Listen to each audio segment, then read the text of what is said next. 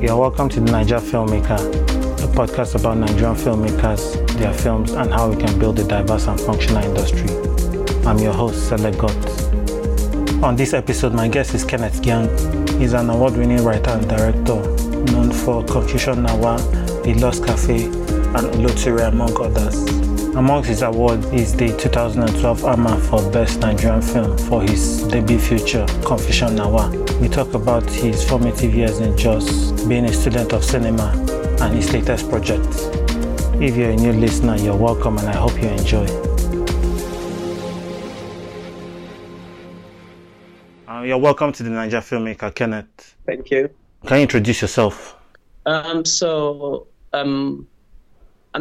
I've started making films after coming out of film school because I went to the National Film Institute in Jos.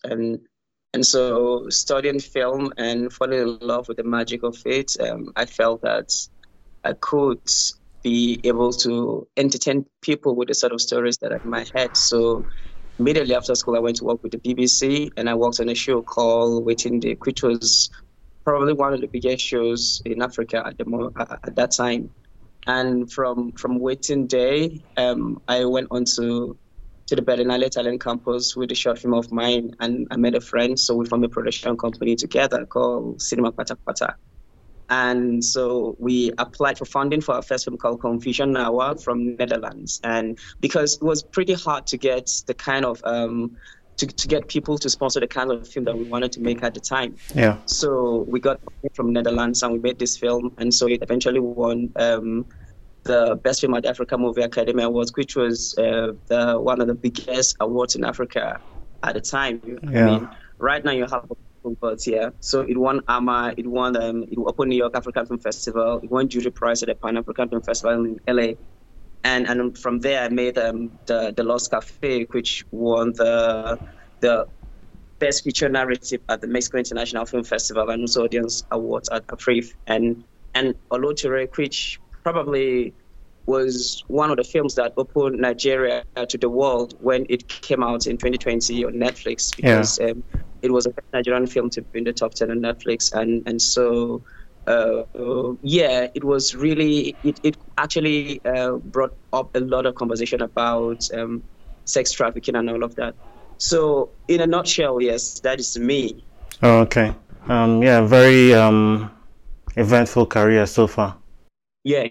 So you talked about like what you have done since you went to film school and after film school. So can you tell us like what got you to make this decision to go into film? What were those years before film school like?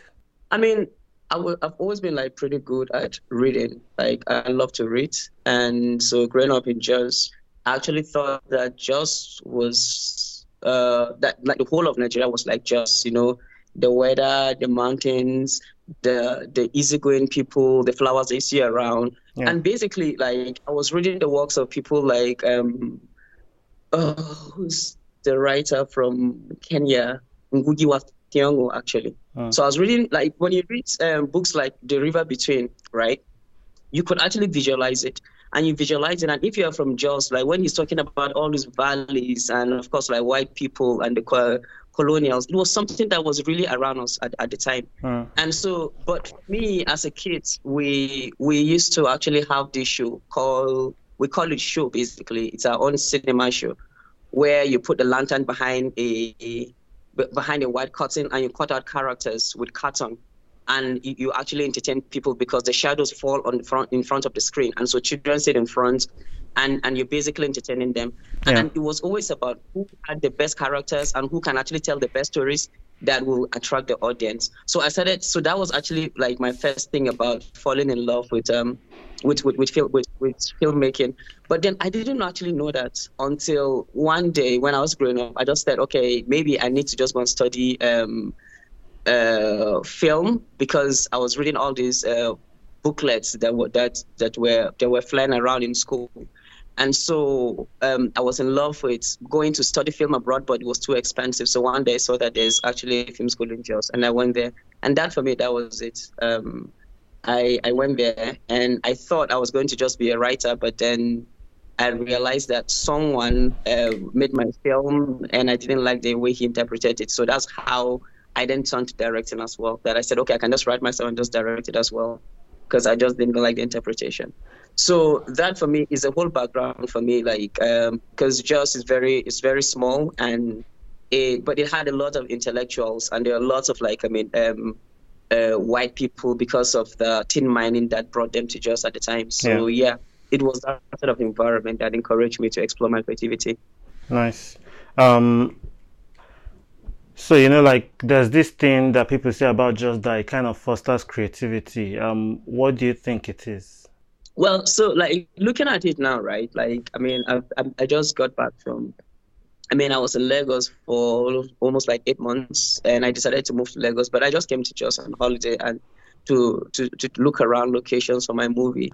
And I just realized what it was.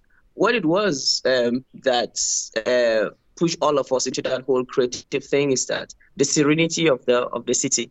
Like you have a lot of nature around you, like the trees, the mountains, and then of course like you had this whole white people that were here. Mostly British, and of course like some Americans who were here because of mining.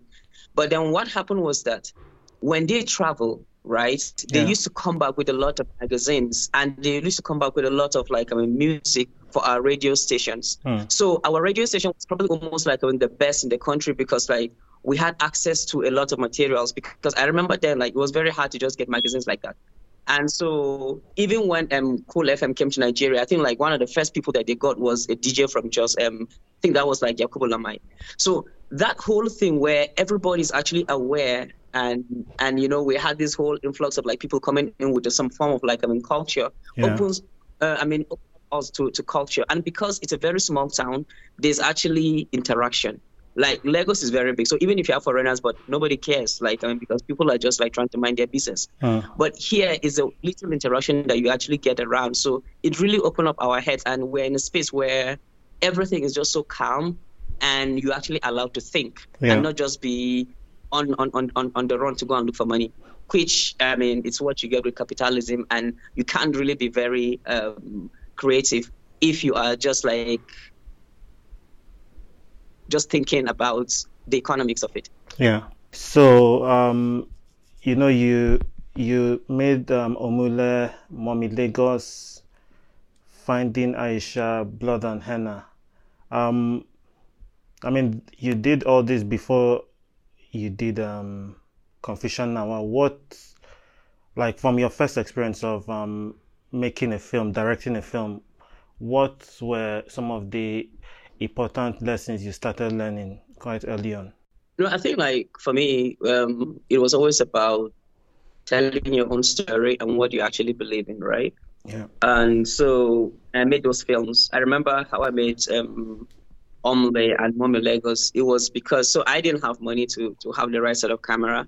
And so my friend who was my producer, right, on the Lost Cafe later on in life, but then we're in film school, and so she wanted me to direct a documentary for her. So we went to Calabar and we shot it. But when coming back, I had the idea to enter Berlin Talent Campus with my film, with a film. So I had an idea. That was Mommy Lagos. But the thing that I actually learned is that you need to know almost everything in film, because at the time there was no money. So I had to just manage to get my friend to just film Mommy Lagos for me. But then I had to edit it. Like you have to think about writing it, then you have to edit it, so you're producing it and all of that. So I learned paperwork really, really early in terms of because that's actually what film is about. When I look back and I look at what is happening right now in the industry, why the industry didn't really move forward, over the years, was because a lot of people didn't want to do a lot of the paperwork.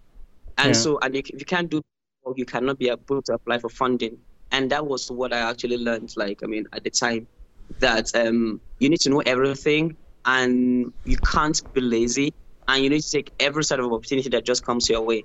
So, and which I've actually applied in later in life, because after Confusion Now, with Confusion Now, I had to get the actors that I know to work in the film for free because I didn't have money to pay them. And then for the Lost Cafe, I had to get in touch with Angino to give us lenses, because I didn't have the sort of money to to get the sort of lens that they have, but so we did some sort of partnership. So it is that thing that you always have to just capitalize on a given opportunity, and not be lazy and try to do paperwork. That I really learned like very early on in life.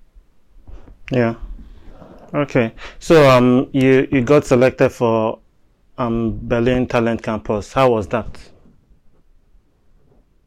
No, with the Berlin, when I made Mama Lagos, it was for a competition at the Berlin Film Festival. Yeah. And it's called, I mean, it's under a category called films based on taste, films on taste, films on hunger, food taste, or something like that. Yeah. Anyway, so I submitted the film, but I was pretty confident that I was actually going to get in. And so it was an official selection at the Berlinale Talent Campus, which was like maybe 10 films from like maybe almost like 600, 700 applications at the time. Yeah. And it was very exciting for me because I had never left Jos at the time, right? I've always been just home based. So, and I traveled to Germany, and I met a lot of people, and I understood that my philosophy about film wasn't really misplaced, that I was on the right track. And that was actually what I learned. And it was in Berlin that I got the job with the BBC, because someone saw my short film and he just asked me, do you want to work with the BBC? And I said yes, and he just hooked me up with Smoking Dogs film. So yeah, for me it was really exciting, but it was like a way, it was a huge thing for my career and the career of other young people, because what that did was that when I had conversations with the BBC, I then told them about other young people in Jos, and that is actually how almost everyone that worked on Waiting Day got into there, because I told the BBC about it. So the careers of like, I mean, people like Yinka, Ifanyi, almost everybody, like, started from Waiting Day. Yeah, before we get to your work at the BBC, what kind of director would you say you are? What do you always like try to include in all the films that you make? That is like left for people who watch the film to actually analyze it. So I think like, I mean, it's actually up to you, people who actually make all these programs and write and watch movies and do analysis, to actually talk about what sort of like director I am. But like, I think it's like pretty, it's going to be like pretty shallow for me to say, okay, yes, like, I mean, this is the sort of director that I am. It's left for people to just analyze my work and talk about it. Yeah, let's talk about Confusion Nawa. I think one thing, you're one of the writers, and one thing this film was able to succeed at was, like weaving these like interconnected stories with a lot of characters, and I mean, it felt like you kind of got a good sense of who like these multiple characters were.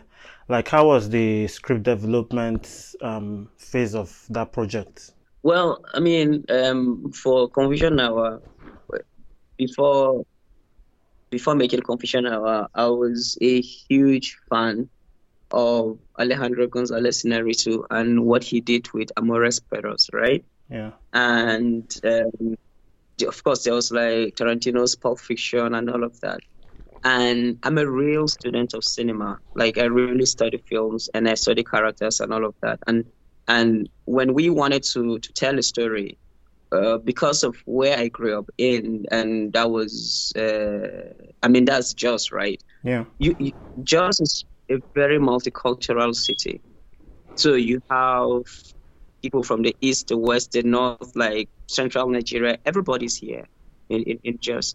And so the whole idea is to make a film that is set within that multicultural city, and how every character's motivation or action will actually affect the other character. And so that was what we designed. And when we wrote the scripts, it is very different from the way it came out in the film as well, because what we did was that we wrote it in chapters. So you could actually see an element of this person's story in this person's chapter. It was like that.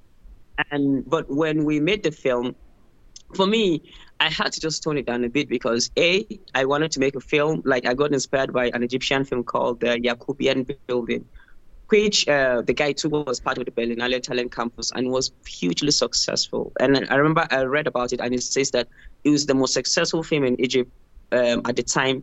And so for me, I just felt, okay, so if I'm making, I have to make it for the local audience, right? Like my people need to actually understand the film a bit. Yeah. So I had to just like think with the edit a bit. And it took us almost like 3 years to cut the film because my partner is in the UK, the editor is in the UK, or sometimes in Ireland. So sometimes I travel with the whole hard drive and the computer to go and edit there. And then Tom will like, come down here. So for me, but like everything that was fleshed out that you actually see in the film, like, it was something that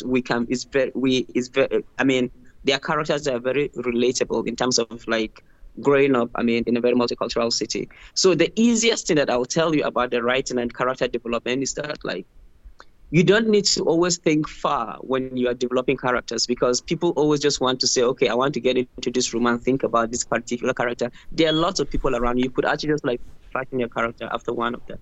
So that was the process for writing the characters of Confusion Hour. So yeah, let's go to your work at BBC. So you went to Berlin, you met somebody, and then the BBC job happened. You guys, you formed the core team for Waiting Day. How career defining was this experience for you? Well, as I said, right, when I got to do the interview with Smoking Dogs Film, and then of course, like later on, we're having a conversation with one of the producers there. Yeah, that was what inspired them to come to Jos and to come and look at filmmakers. And we sent more CVs of like, other young filmmakers. And when you look at career defining today, almost that whole, the cult of young people that were on Waiting Day right now are some of the best filmmakers that you have in Nigeria, right? Yeah. In terms of production design, cinematography, sound, and all of that, right? Yeah. And for me, on a personal level, it is understanding storytelling because you can never beat the BBC in terms of storytelling. We had storyliners come in and the producers knew what they were doing in terms of storytelling. And that is one key factor that I'm really using now in my career because a lot of people really don't understand how to tell on-screen stories. Yeah. And so they totally depend a lot more on just mere dialogue to pass across the information instead of like thinking about other visual things that they can actually add. So, and BBC is a really huge brand name. So when you tell people that you've worked with the BBC, of course, like they have to just look at you twice because it's a fantastic CV.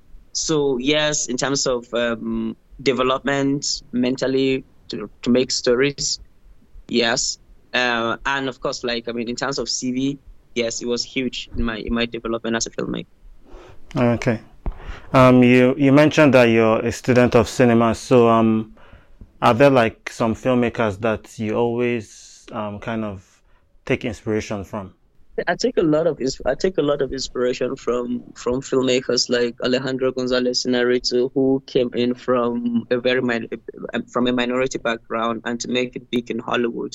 And even before Hollywood, I was following his career with Amores Perez and what he was able to do with that. I absolutely love Alfonso Cuarón as well, and I think like Children of Men is one of my really big favorite films. And you look at David Lean and what he did with Lawrence of Arabia and Quentin Tarantino.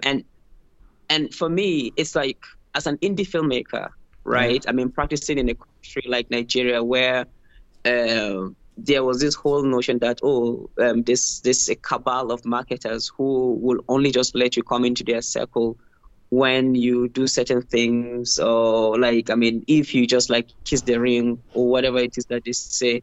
And so it inspired me to be a rebel, to stand alone and keep working on projects that I believe in and just like developing my own projects. And so like right now, I think it's actually really paying off because I've seen like how big Alfonso Cuarón, how they started and with Robert Rodriguez and how they started and where they are right now. Yeah. And for me, it's almost like the same thing because like when we used to talk about making universal stories and films that can actually really travel out of Nigeria, everybody kept saying that, okay, no, home video, you have to just tell stories that for Nigerians and all of that. But right now, with the coming of Amazon and Netflix and all of that, like we're really up against other global filmmakers. I mean, we're really against, I mean, other filmmakers from other parts of the world. So that is for me the inspiration that has really worked in terms of like looking at the careers of these people and how they stood their ground in articulating their thoughts into projects that they believe in. And for me, and how it really paid off for them in Hollywood. And it's the same thing for me right now. So yes. And even in terms of like, I mean, telling very different stories, because most of them started almost like thought cinema, right? I mean, it's not like because they didn't have to make all these glamorous Hollywood big commercial films that they always make. So doing whatever you can to make a film and just getting your story out there. So yes, that for me, it's like those are the filmmakers that really inspire me out there in Hollywood. So apart from studying at the NFI, you also studied screenwriting in Ouagadougou. Yeah, going to Ouagadougou for me was from film school, and I was nominated because I was one of the best students in the school. So they were nominating the best students to actually go to Ouagadougou for a workshop with Gaston Kabore. And, you know, when I was in film school, I used to read a lot of books about African cinema. And what was really disheartening for me was that, like, there were no Nigerian filmmakers in those books. Like, when they talk about filmmakers, they talk about Gaston Kabore, they talk about Suleiman Cisse, you know, Usman Semben, and all of that, right? And there were no Nigerian filmmakers. So it was huge for me to go to Ouagadougou because the school is even owned by one of the filmmakers that I really liked. That was Gaston Kabore.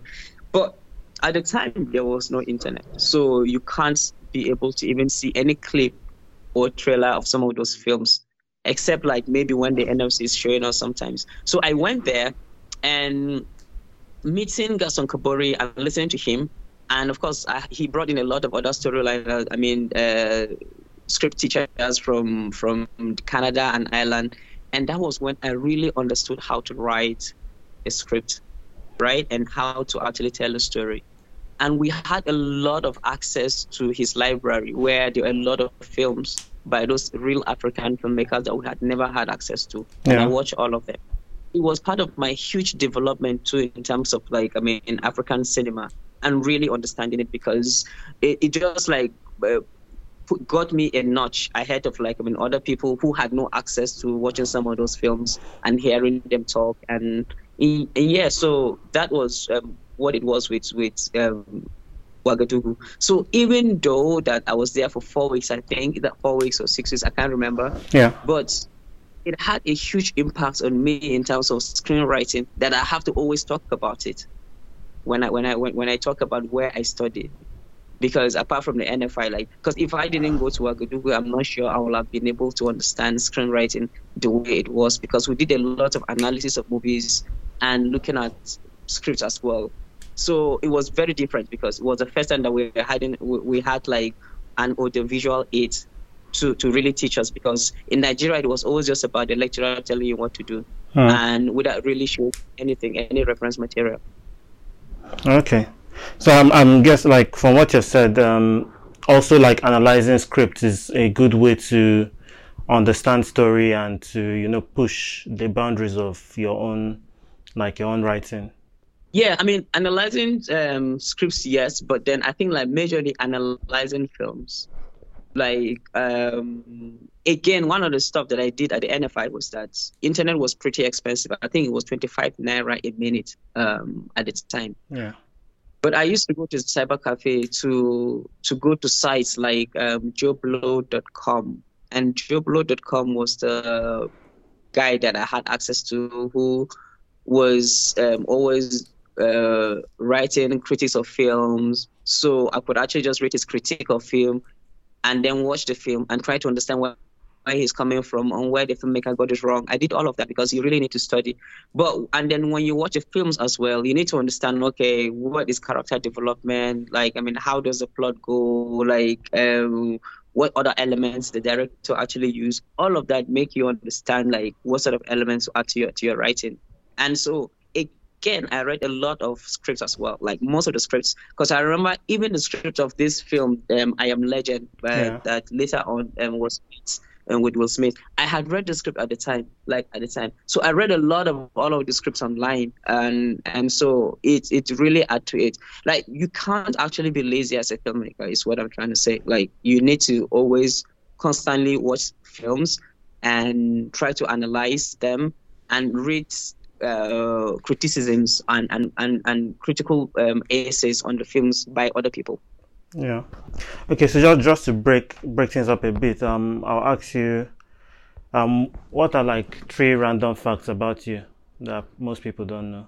So most people don't know that I was a pretty good footballer, and I was a top striker, right, for my local team. I scored a lot of goals. Most people don't know that. Yeah. And of course, like, I can run very fast. Yeah. What is it again?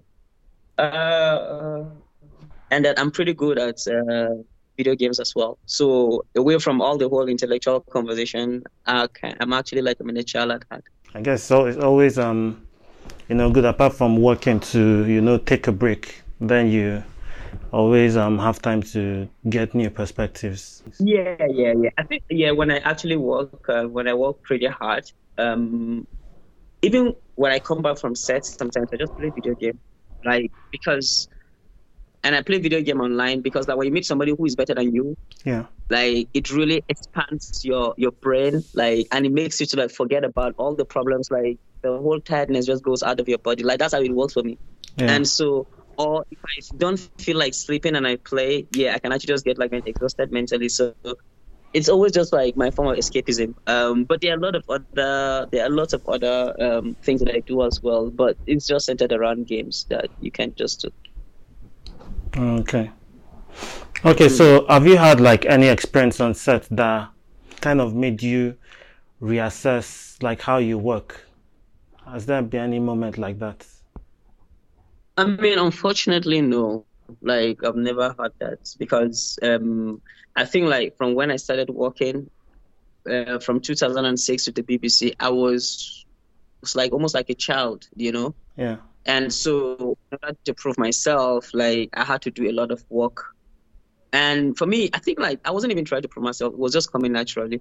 Like, you do your homework, and when you get on set, the crew and the actors feel that you know what you're doing, and you actually do know what you're doing, and you're never going to have any problems. So, and I've always learned to be ready, to prepare before getting on set. Yeah. So I don't really have anything that I will say that, okay, it was so bad that I have to actually reassess, the way I work. No. I mean, production problems can actually happen, but I mean, production problems can happen everywhere. I mean, look at the one that happened with Alec Baldwin, like, I mean, recently, like, so it can happen. But, like, in terms of, like, for me as a director, no, I always prepare. So, and because imagine that you're always working with celebrities. So I've been working with celebrities since that time and up to now, and I've never had any problems with any celebrity. I mean, they always respect, what I do. There's no one that has ever disrespected me. And that for me is, like, I mean, how I on set, yes, because the way you do it is very important, right? Like, and if they are stars, you have to make them feel that they are stars. Like, there's no reason to do any sort of, like, power play, because you always just want people to just, like, help you interpret your idea and move on to edit it. Yeah, nice. Okay, so you worked with Tunde Adelese on Confusion Hour, and then years later, when you were doing The Lost Cafe, you also worked with her. What is it that kind of always makes filmmakers or directors want to work with certain actors over and over again? Yeah. I mean, again, like, as I said, like, coming from a real cinema background, I've seen how maybe Tarantino will work with Uma Thurman, or how Martin Scorsese will work with Robert De Niro at the time, right? Yeah. And so for me, and there's this whole thing where they always say you need to always just, like, find the right person for your project. Yeah. Now, I've worked with Tunde Aladeshe as a writer. We worked on the program called The Station. It was a writing gig for a European Union TV series on conflict resolution. Yeah. And so talking with Tunde and then looking at her, I told her that like she really fits the profile of like a character that we were developing, because that was when we we're developing Confusion Now. And so years later, when I was about to years later, I saw Tunde on a stage play. She wrote V monologues. Yeah. And as one of the writers, the director said, "Oh yeah, why don't you just like play one of the roles?" And I saw her on stage, and she was with Bimbo Akintola, great like Bimbo Akintola, Omoni, and a lot of other, actors. And she really stood out. She was really beautiful in it, right? And so it actually reinforced my belief that I wasn't wrong when I said I was actually going to use her for my project, because of course nobody knows, she was just a writer. Yeah. And so when Confusion Now came, I called her and said, "Okay, yes, there's a role that I want you to play." And because I also wanted an actress that looks beautiful, like she's slender. She has this particular look, because most Nollywood actors at the time, if you go back 2010, they almost all look the same, and most of them are older on screen, right? And you just wanted somebody that's like looks young and almost like naive, basically. And so yeah, she actually fit it. And when it came into the Lost Cafe, it was the same thing, right? And the thing with Tunde is that she's very intelligent, and it was very difficult to have actors that are really at that level. Young people that are really at that level, because for you to understand a character, you need to actually read. So she's a big reader because she actually studied English and she reads a lot.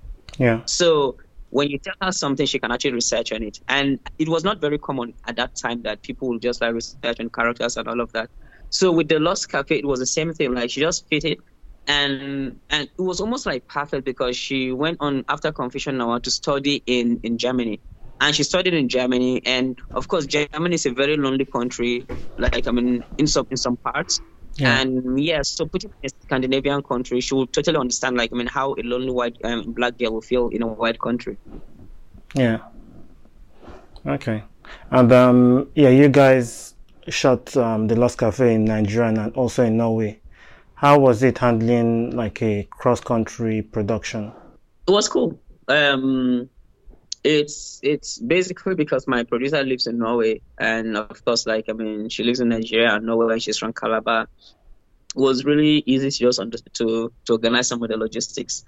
I think like one of the things that we had with a logistical problem that we had was that when we wanted Angino lens, and they were going to give it for free, but in Norway it is very different, because the customs are, they are really, really tight. They are when it comes to like checking products and what comes into the country. They always they take it serious, basically. And we didn't have 5,000 euros to pay, for the lenses, and so Angino had to help us like sort out the custom clearance again. So for me, it was but being in Norway, the difference for me is this, right? The camera that we got in Nigeria, we had to rent it, we had to look for this, we had to look for that, right? But in Norway, there's actually a particular company that has equipment just for young people to come and access for free to make films. Nice. Yes, and that was actually what happened over there.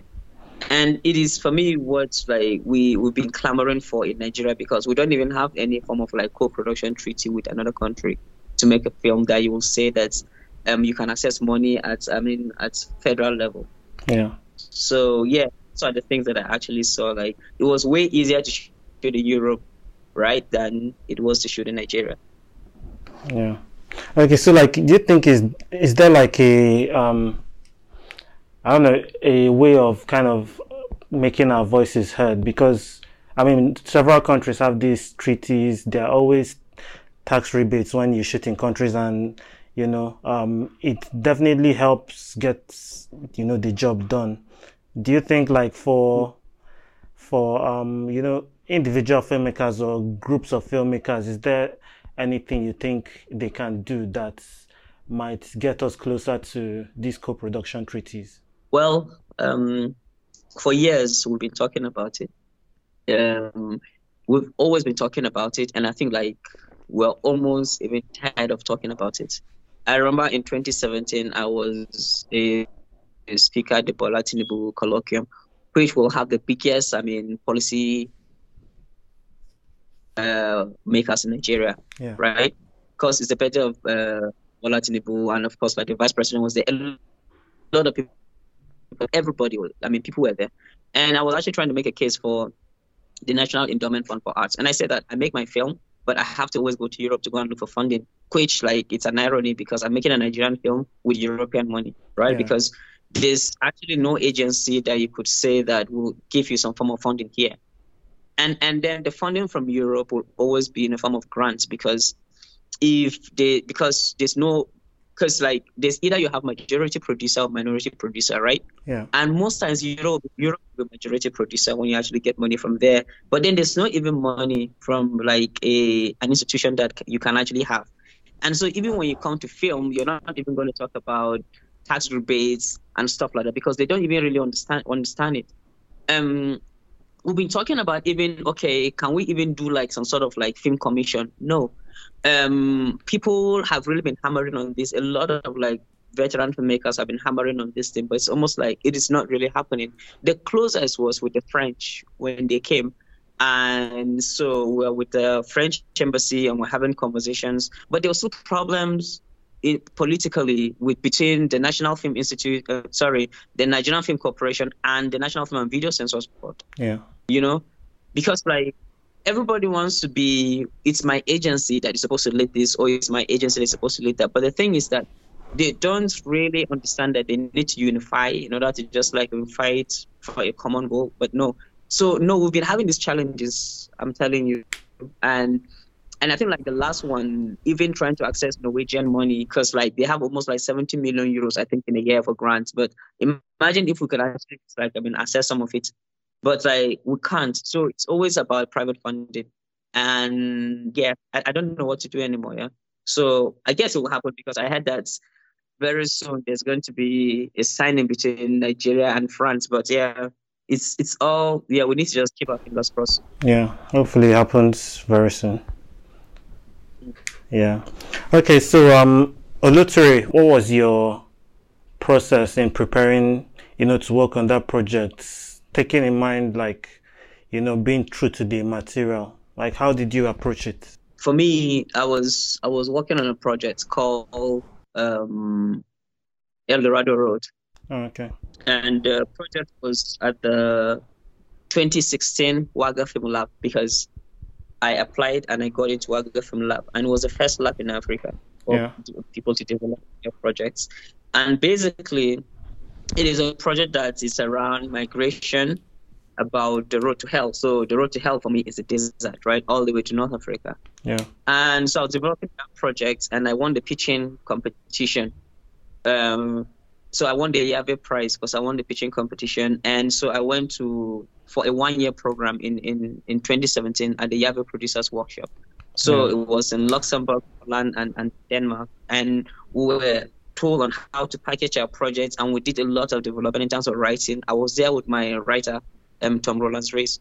And so when you're actually developing your project, you get to do a lot of research.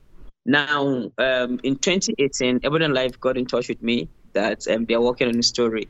Yeah. And so they told me, it's on sex trafficking. And I said, okay.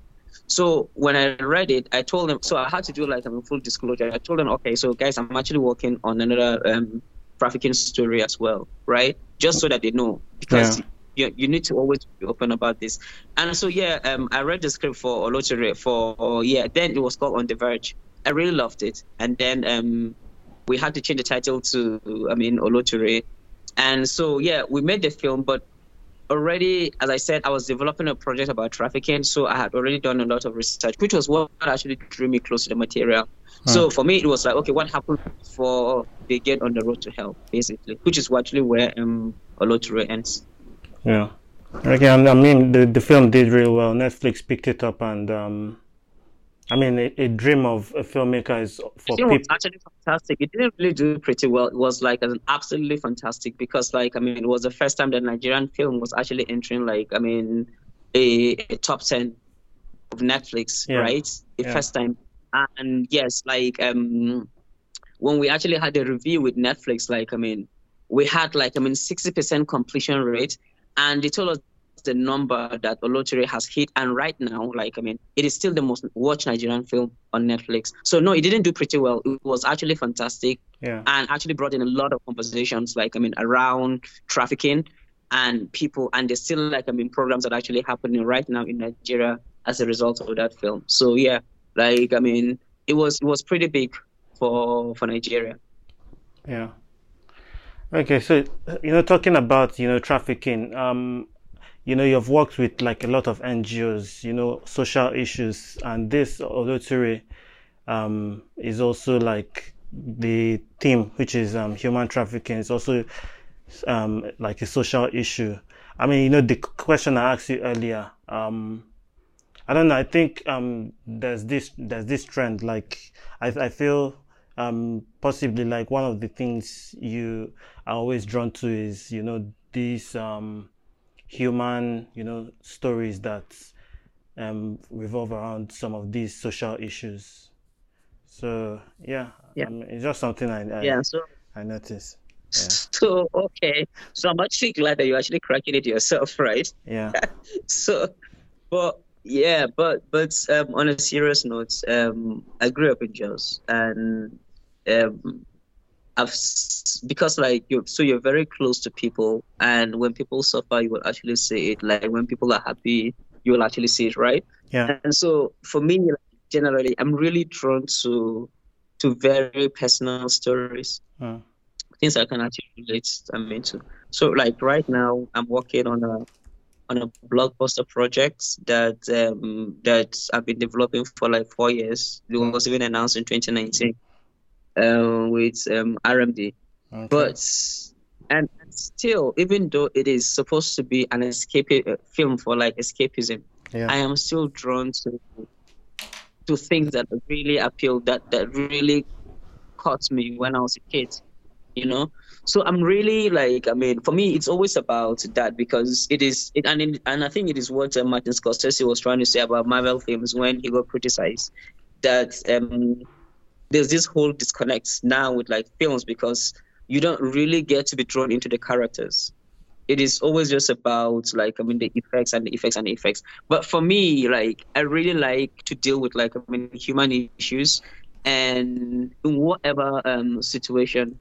And then even how to even treat them, because there's a thing that I want to explore in our culture that has to do, it's called jute tele, I think, and it's like this thing where a bride can actually be kidnapped, that kind of thing, right?